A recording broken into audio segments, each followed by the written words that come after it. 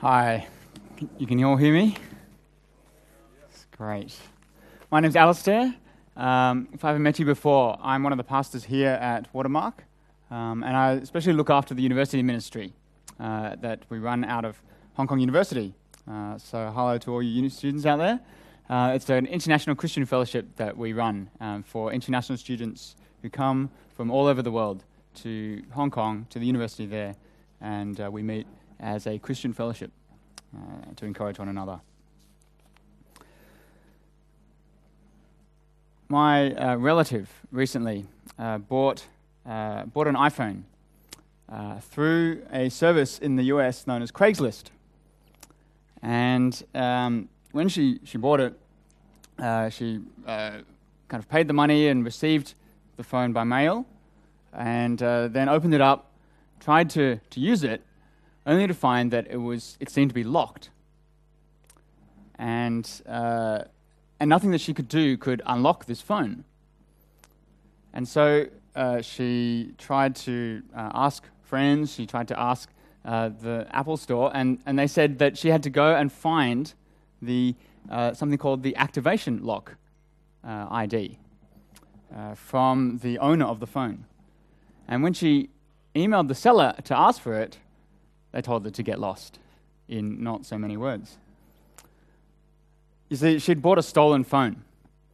And there's something that Apple does now for phones, like I think iPhone 4S and later, that is called activation lock, where they will lock the phone remotely from their server so that you cannot use it as a phone until the original person who has the ID locked to that phone puts their ID password in. And so a stolen phone is basically a brick or a doorstop. It cannot be used.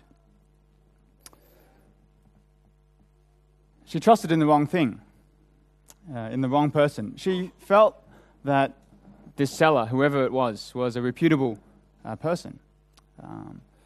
But instead, she was sold a stolen phone, which is unable to be used. I don't know if you're thinking of buying a phone. Maybe some of you are. And of course, here in Hong Kong, there's maybe a couple of different ways in which you could do that. I see that on the streets, there's always somebody selling, an iPhone of some description, just with just a whole batch of them, a whole box of them. And maybe they can offer you a discount. Maybe it comes from Shenzhen. I don't know where it comes from. But you could do that, or you could go to the Apple Store and buy it from there. Who would you trust? We're going to be talking about trust this morning because the passage that we read out before talks about faith, specifically the faith of Abraham, but also faith more generally. And so today I'm going to talk about three questions that this passage raises for us. The first one is, what is faith? What is faith? And what is not faith? The second question is, well then, who should we trust? Who should we have faith in? What kind of person would be worthy of having our faith? And the third question I'm going to look at is, how do we strengthen our faith? How do we strengthen our faith? Okay, so first of all, what is faith? What is faith after all? And I'm going to say that faith is not like a fluffy bunny, but instead we should have faith a little bit more like an astronaut. I'm going to explain that. Okay, this is what faith is not. Faith is not what our world, our society normally thinks that faith is, which is a kind of a wishful thinking, a vague hope, a fuzzy feeling. It's like a fluffy bunny version of faith, because a fluffy bunny is cute, it's comforting, it's nice, but it can't really help you. It can't really do anything for you if you are in trouble. If you leave your keys locked inside the house and your bunny's in there, then it can't get them for you. It can't help you. Our world thinks that faith means something like this definition that I read: to accept or believe something on the basis of little or no evidence. For example, to take something on faith. Please try to believe what I'm telling you. Just take it on faith. It's the kind of faith that is blind, the kind of faith that doesn't care about evidence or reality. How different a picture of faith we see in the Bible when we see that Jesus and the apostles continue to exhort those listening to believe on the basis of the evidence that's presented. Whether it's the miracles that people saw Jesus do with their very own eyes, or the witness of the apostles who saw Jesus die and then rise again with their very own eyes. That's the evidence that's presented. John calls it what our eyes have seen and what our hands have touched. This is what we declare to you. A better modern word to describe what faith is, I think, would be reliance. Reliance. Faith is relying on somebody or something. The Apollo 13 mission in 1970 went to the moon, or was scheduled to go to the moon, and it was aborted when an oxygen tank exploded and vented all of the oxygen in that part of the spacecraft out into space.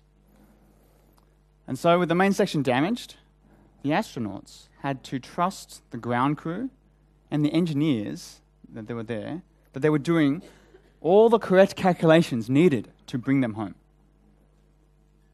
And at the same time, the crew had to trust what the astronauts were reporting, that they would keep calm and continue to work, knowing that one mistake and they would never be coming home again. The astronauts had faith in their instruments, as well as in the engineers and the ground crew back home. And this faith that they had wasn't a wishful thinking, a vague hope kind of faith. No, their faith in the engineering crew was complete. In fact, they trusted them with their lives. Sometimes we spiritualize faith. But when we spiritualize faith, we think that it means that we don't have to act or do anything, and that God does the acting for us. But actually, God has given us lives to live, hands that work and brains and minds that think, and to make decisions. And often what we want is life to be easy and for God to make the decision for us so that I don't have to choose. But what God wants is for us to make decisions in line with faith. Us to make decisions in accordance with His will. The astronauts had faith in ground control, and what they did with that faith was they didn't just kind of sit back and expect the shuttlecraft to take them back by itself. No, they listened. They took that faith and they put it into action by listening to what was said and then acting on it. And we'll see that Abraham has the same kind of faith. He does the same thing. But now we're in a better position, I think, to understand why Paul writes in Romans 4, verse 13, "For the promise to Abraham and his offspring, that he would be heir of the world, did not come through law, but through the righteousness of faith." And then in verse 16, he writes, "This is why it depends on faith, in order that the promise may rest on grace and be guaranteed to all his offspring." Did you hear that? The reason why the promise, depends on faith is in order that the promise may rest on grace and be guaranteed to all his offspring. A guarantee is a promise with certainty. In our world, it's often something that's written out. In Australia, where I come from, the housing situation, I know it's bad talking about housing situation for you guys here in Hong Kong, it's the same as well, but the housing situation is so bad in Australia that most young people cannot afford to buy their own house. And so they don't even earn enough to get a loan big enough to get their first property. And so what is a common practice is that the parents will guarantee the loan. And they enable their children to be able to borrow more than they would otherwise be able to be able to pay off the loan. And that guarantee has the written force of law. As the parents write that down, a guarantee for their children, they are guaranteeing to pay if their children cannot. And the bank takes that and trusts them because they have assets that can be sold and all that kind of thing. So that's what a guarantee is. It's something it's a promise that is made certain. So, can faith really provide that kind of guarantee? If we think of faith as believing something with little or no evidence, or something that we just kind of take on as faith, then no, because that kind of faith doesn't guarantee anything. That's the wishful thinking, fluffy bunny kind of faith. The reason why faith is able to guarantee the promise to us is precisely because it doesn't rely on us. You see, that kind of wishful thinking faith relies on you as a person, your faith and what you think or what you hope or what you wish would happen. The faith the Bible is talking about is a faith on something external. Faith on something that is bigger than you. If faith rested upon us, then no, it wouldn't be a guarantee of anything. But in the Bible, faith rests upon God. And God is the guarantor of the promise. Think again about the astronauts. They had to trust ground control. If they wanted to get home, then they were told that they had to fire the engines at an exact point in time for exactly 4 minutes and 24 seconds. Not 1 second more, not 1 second less. And they took that advice and they put it into action. And they fired the engines for that amount of time. And it was so accurate, they only needed 2 minor adjustments afterwards to be able to make it home safely. Let me tell you a secret about faith. Faith is only as strong as its object. Or faith receives its strength from the strength of its object.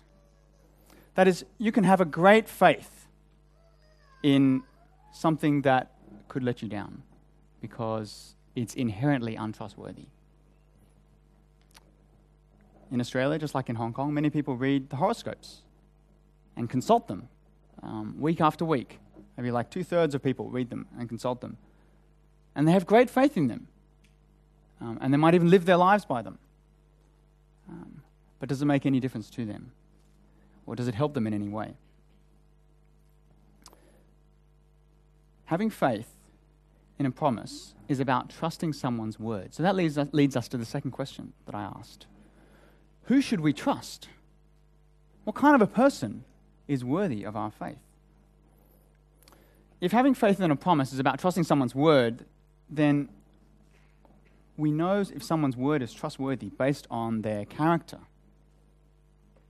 What did the astronauts have to do? They had to trust the word, the calculations, the instructions that they were given from ground control. And why did they trust them? Well, because they knew them. They knew their character. They knew the training that they'd had with them. And they knew their track record as well. They knew that they weren't the first people to go to the moon and come back safely. And so they trusted the information they were given. The kind of person who can be trusted to keep his promise, or her promise, is someone who makes worthy promises carefully, deliberately, and then keeps them, even at great personal cost. Robertson McQuilkin served as the president of Columbia Bible College. And he was a successful speaker and writer, and was in the heights of his career as the president.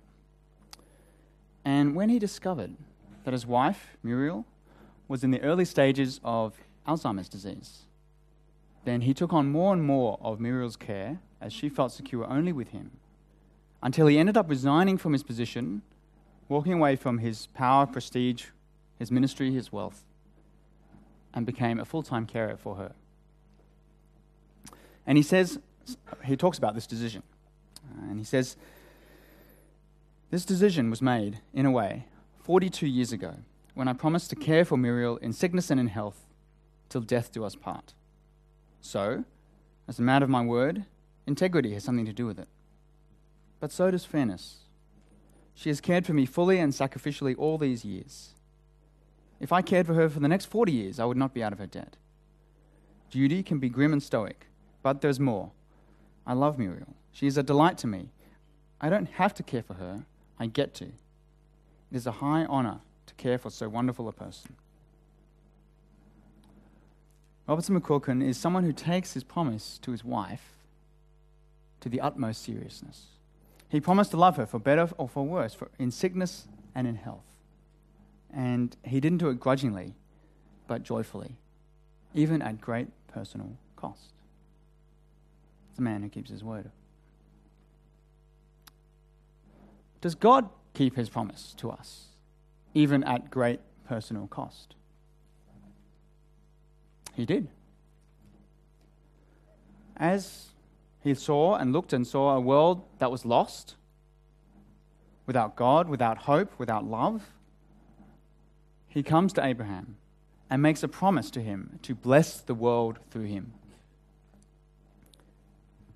And in order to keep that promise to Abraham, to bring blessing to the world through Abraham's line, his own son was born into that line, born to die for the children of earth so that a new people might be born, the people of the promise. In the Garden of Gethsemane, where Jesus was the night before he was betrayed, Gethsemane tells us that it was of great personal cost to God. The eternal relationship between Father and Son was about to be ripped apart in a way that even Jesus feared. And so he prayed to the Father to take this cup from him, the cup of suffering, to take it away. But because God was committed to keeping that promise, he continued with the plan. Because Jesus was committed to keeping that promise, he went to the cross, carrying our unrighteousness so that we might be made righteous. This is what the Bible calls grace, that God would make and keep his promise to us and rescue us from our sins at great personal cost. And so we learn something of the character of God here. This is the kind of God who keeps his promises. And this is why faith in God is the guarantee of that promise. Because God guarantees his promise. God is our guarantee. I said before, the reason why faith is able to guarantee the promise to us is precisely because it does not rely on us. And so we don't rely on ourselves. In fact, that is what Paul has been talking about for the first 3 chapters of the book of Romans. Those who rely on themselves, on their own good works, on their law-keeping, they are the ones who are headed for disaster. The law of Moses cannot guarantee the way to God. That's the way that the Jews were following. The way of Islam too, which teaches that a Muslim must do certain works, the 5 pillars, to gain as much blessings as possible to be acceptable before God, cannot guarantee the way. Because it's all dependent on whether you do the works. And if your heart isn't right, you won't make it. Having faith in our own talents and gifts, well, that's the way of our society as well, which teaches us that to truly succeed in society today, we must work and achieve greatness by our gifts, our talents, and our efforts. What do you rely on? Who do you rely on? In your day-to-day walk, do you rely on your abilities, your gifts, your strengths? Christianity says that if righteousness had to come through adherence to the law, then no one would be saved, because through the law came judgment and condemnation. The promise, instead, comes through grace. Guaranteed, because it doesn't rely on us. If it did rely on us, then we are unreliable. Our good works are unreliable. Our hearts are unreliable. We know that even within ourselves. So don't trust in yourself, in your efforts and your works. If you do trust in yourself, in your own goodness, to get right with God, then God will judge you according to your goodness, and he will judge it against his holiness. But if you have faith in Jesus, then he stands in front of you. His righteous life covers you. And God, whose standard of holiness is perfection, is satisfied with his righteousness, with his sacrifice. If you have faith in Jesus, then you're included in it. You're included in his righteousness. And so I hope that what I've been saying will help you to understand that faith is a reliance on something that is much bigger than us. In fact, we don't even rely on faith. We rely on God. That's what faith is. Who would you rather have faith in? A street seller who might sell you a stolen phone? Or someone who actually works at the Apple store? Do you have faith in your own ability to be good enough for God? I tell you, I don't. But I do have faith that God will keep his promise. The promise that he's guaranteed. He will fulfill it and bring me safely to him. Let's get to my third question. How do we get a stronger faith? Don Carson tells this story of a boat that is ready to cross this river to get to the other side. And there's two men, they're journeying, and they want to get to the inn, which is on the other side of the river. And they get to the boat, and one of them says, we're heading up, it's a stormy night, and it's windy, and the storm's buffeting, but the guy says, don't worry, I know this guy, he's going to have a boat ready for us, he's done this many times before, and we'll be able to get across safely. And so they get there, and when they see it, they see this boat, tied to the jetty there, and it's being rocked about by all the waves and the wind and everything. And the other guy says, "Are you sure? I'm a little scared actually. Will we actually make it across if we jump on this boat?" And the guy says, "No, look, don't worry. This guy, he's an expert boat builder. His boat has survived many storms, and it will survive this one as well." And the second guy says, "Well, okay, I really don't know about this, but all right, we don't have any choice. Let's go." So then they both get on the boat, and the boat makes it safely to the other side through the storm, and they both get off. Now, Don Carson asks a question at this point. He says, which man had the stronger faith? And it's clear. It was the first man who knew the owner of the boat and was confident in the boat, and he got on without a worry. The other guy was scared, he wasn't sure, and so on. And then Don asks a second question. Which man made it across to the other side? Well, it was the ones who got in the boat, both of them.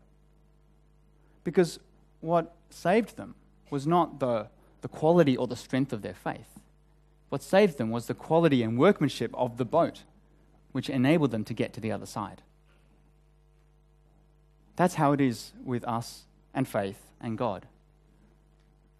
It's not the the quality and the strength of faith that I might have that enables me to do wonderful things. It is the God that we serve, the God who came and died for us, the God whose character is revealed to us.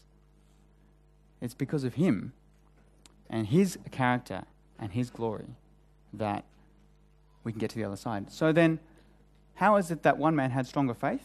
Well, he knew the boat maker better.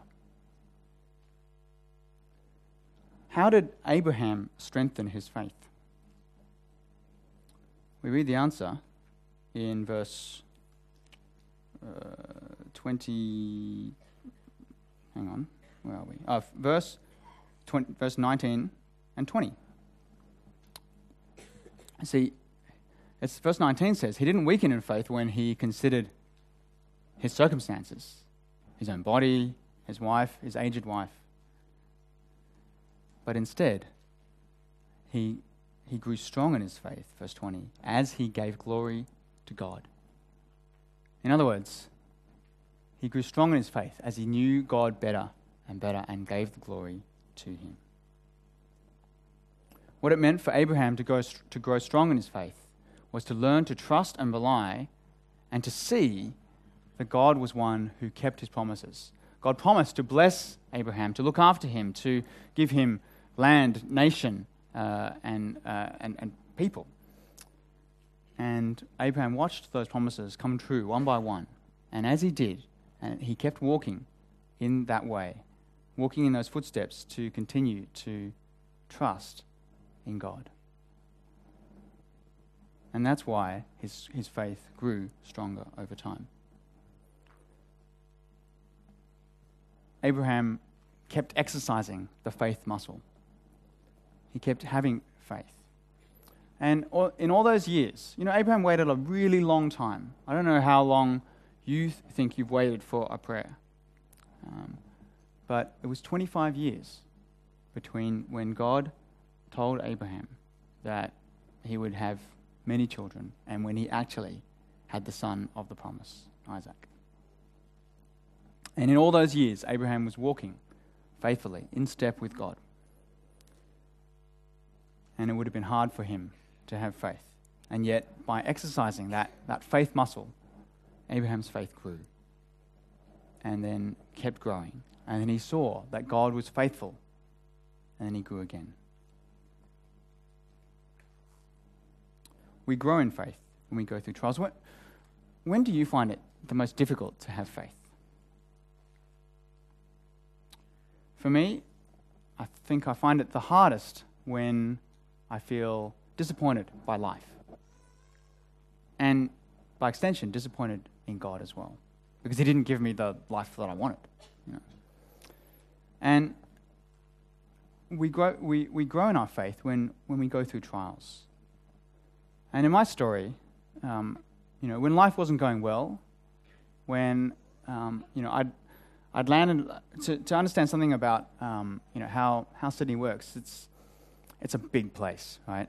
It's 4 times the size of Hong Kong by landmass, 10 times if you count in the mountains regions and so on. So it's like several cities at once. And so when I was posted in different places, what I didn't realize was that it was like moving to another city. And I didn't realize that it would mean that I'd be cut off from all of my friends and connections and so on. And so when I was in a place, isolated, alone, unsupported, feeling only kind of the difficulty of working in a new environment and of, I'd been told quite often that, when you go into work in ministry, that persecution will come.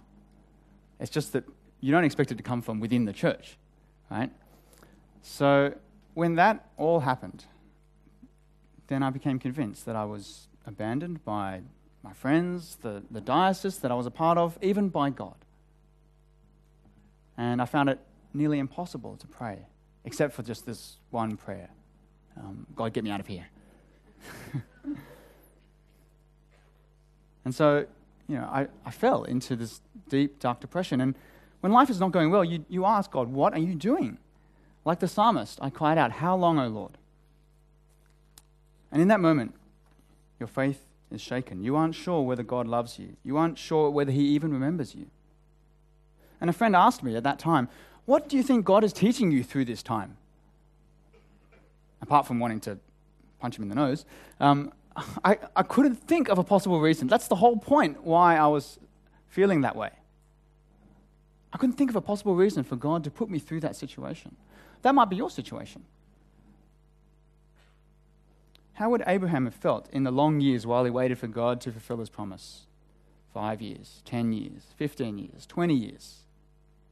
You know, God only spoke to Abraham 3 times in those years, including his initial call. And the 4th time was after 24 years, when he told him finally, this is when it's going to happen. The key is to see your life as an interconnected whole that God cares about. The key is to understand and to remember God's character, who he is and what he's done, and the promise that he makes and that he keeps. Paul Miller, in a book, he talks about how to see your life as an interconnected whole and how you deal with kind of disappointment. And he's faced that because he had a disabled daughter. And it's a 25-year journey for him as well with her. And he says this: first of all, don't demand that the story goes your way. Secondly, look for the storyteller in your story. And thirdly, stay in the story. Don't shut down when it goes the wrong way. What he's saying is, for him, when he grappled with having a disabled daughter, first of all, he felt kind of anger and denial that this was really happening. And then he tried to do everything that he could in his power to fix her, to help her recover, to do all these, to do what he could. And then when that failed, because he'd been relying on himself, he fell into despair. It was only after many years, as he and his wife continued to pray, continued to trust God, they began to see answers to their prayers, not in a miraculous kind of healing, but in little steps, being able to talk, being able to function, and so on. But also in the growth that they personally experienced of seeing their daughter grow and develop slowly. And they said that she's taught her more than having kind of a normal family could ever have. The normal family just got completely kind of trashed and ruined, so they say. But it enabled them to trust and to lean on God and to stop believing that they were the saviors of their own lives. I think something similar has happened in my life. I still don't know, what God was doing, putting me through that situation. But one thing that's different is I want to find out. I'm excited to find out, to see what God has in store for me as I think about my life, not just in compartments that are disconnected to one another, but as a whole kind of life story that God is weaving through my life. So for you, consider God's character. I think about the way that God was abandoned for me. And so that meant that I would never be abandoned. Make your faith like that of an astronaut, where they knew and trusted the instruments and the people that were back home, and they continued on, and they carried out their mission. Don't be a fluffy astronaut. Be instead one who continues on and trusts and continues to grasp and to grip hold of the grace of God. At work, you might get persecuted for being a Christian. Maybe your boss wants you to do something that you know isn't right. And in faith, you say no, and you're mistreated because of it. Or worse, you get fired. And you ask, what is God doing? Is he trying to teach me something in this? faith looks beyond the short term to see what God is doing in the bigger picture. Because in the short run, there is pain. But in the long run, we know that people with integrity are valued. And people want to do business with people with integrity. Or if you're in a school where it's definitely not cool to be a Christian, people laugh at you or think you're crazy or you're stuck up, and yet you stick to your guns, you stick to your beliefs, and eventually God shows you who your true friends are, the ones who stick with you through good and bad. Watch the stories that God is weaving into your life. Remember, don't demand the story goes your way. Look for the storyteller in your life and stay in the story. If things go wrong, we're so tempted to just check out and think, well, God obviously has abandoned me. He obviously doesn't care for me. I'm just going to do my own thing from now on.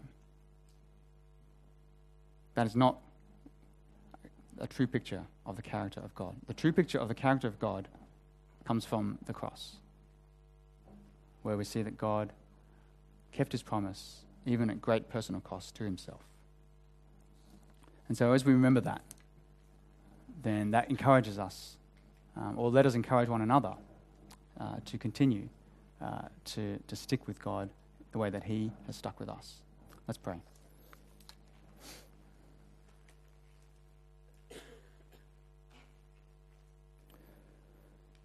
Father, we ask that you would help us to be like you in your faithfulness. We ask that you would help us to understand and know more of your character, to get to know you more, so that we can trust and love you more. We think of Abraham, who for 25 years was wandering through the hills and the desert, trusting in your word, trusting in your promise, and that you came through for him.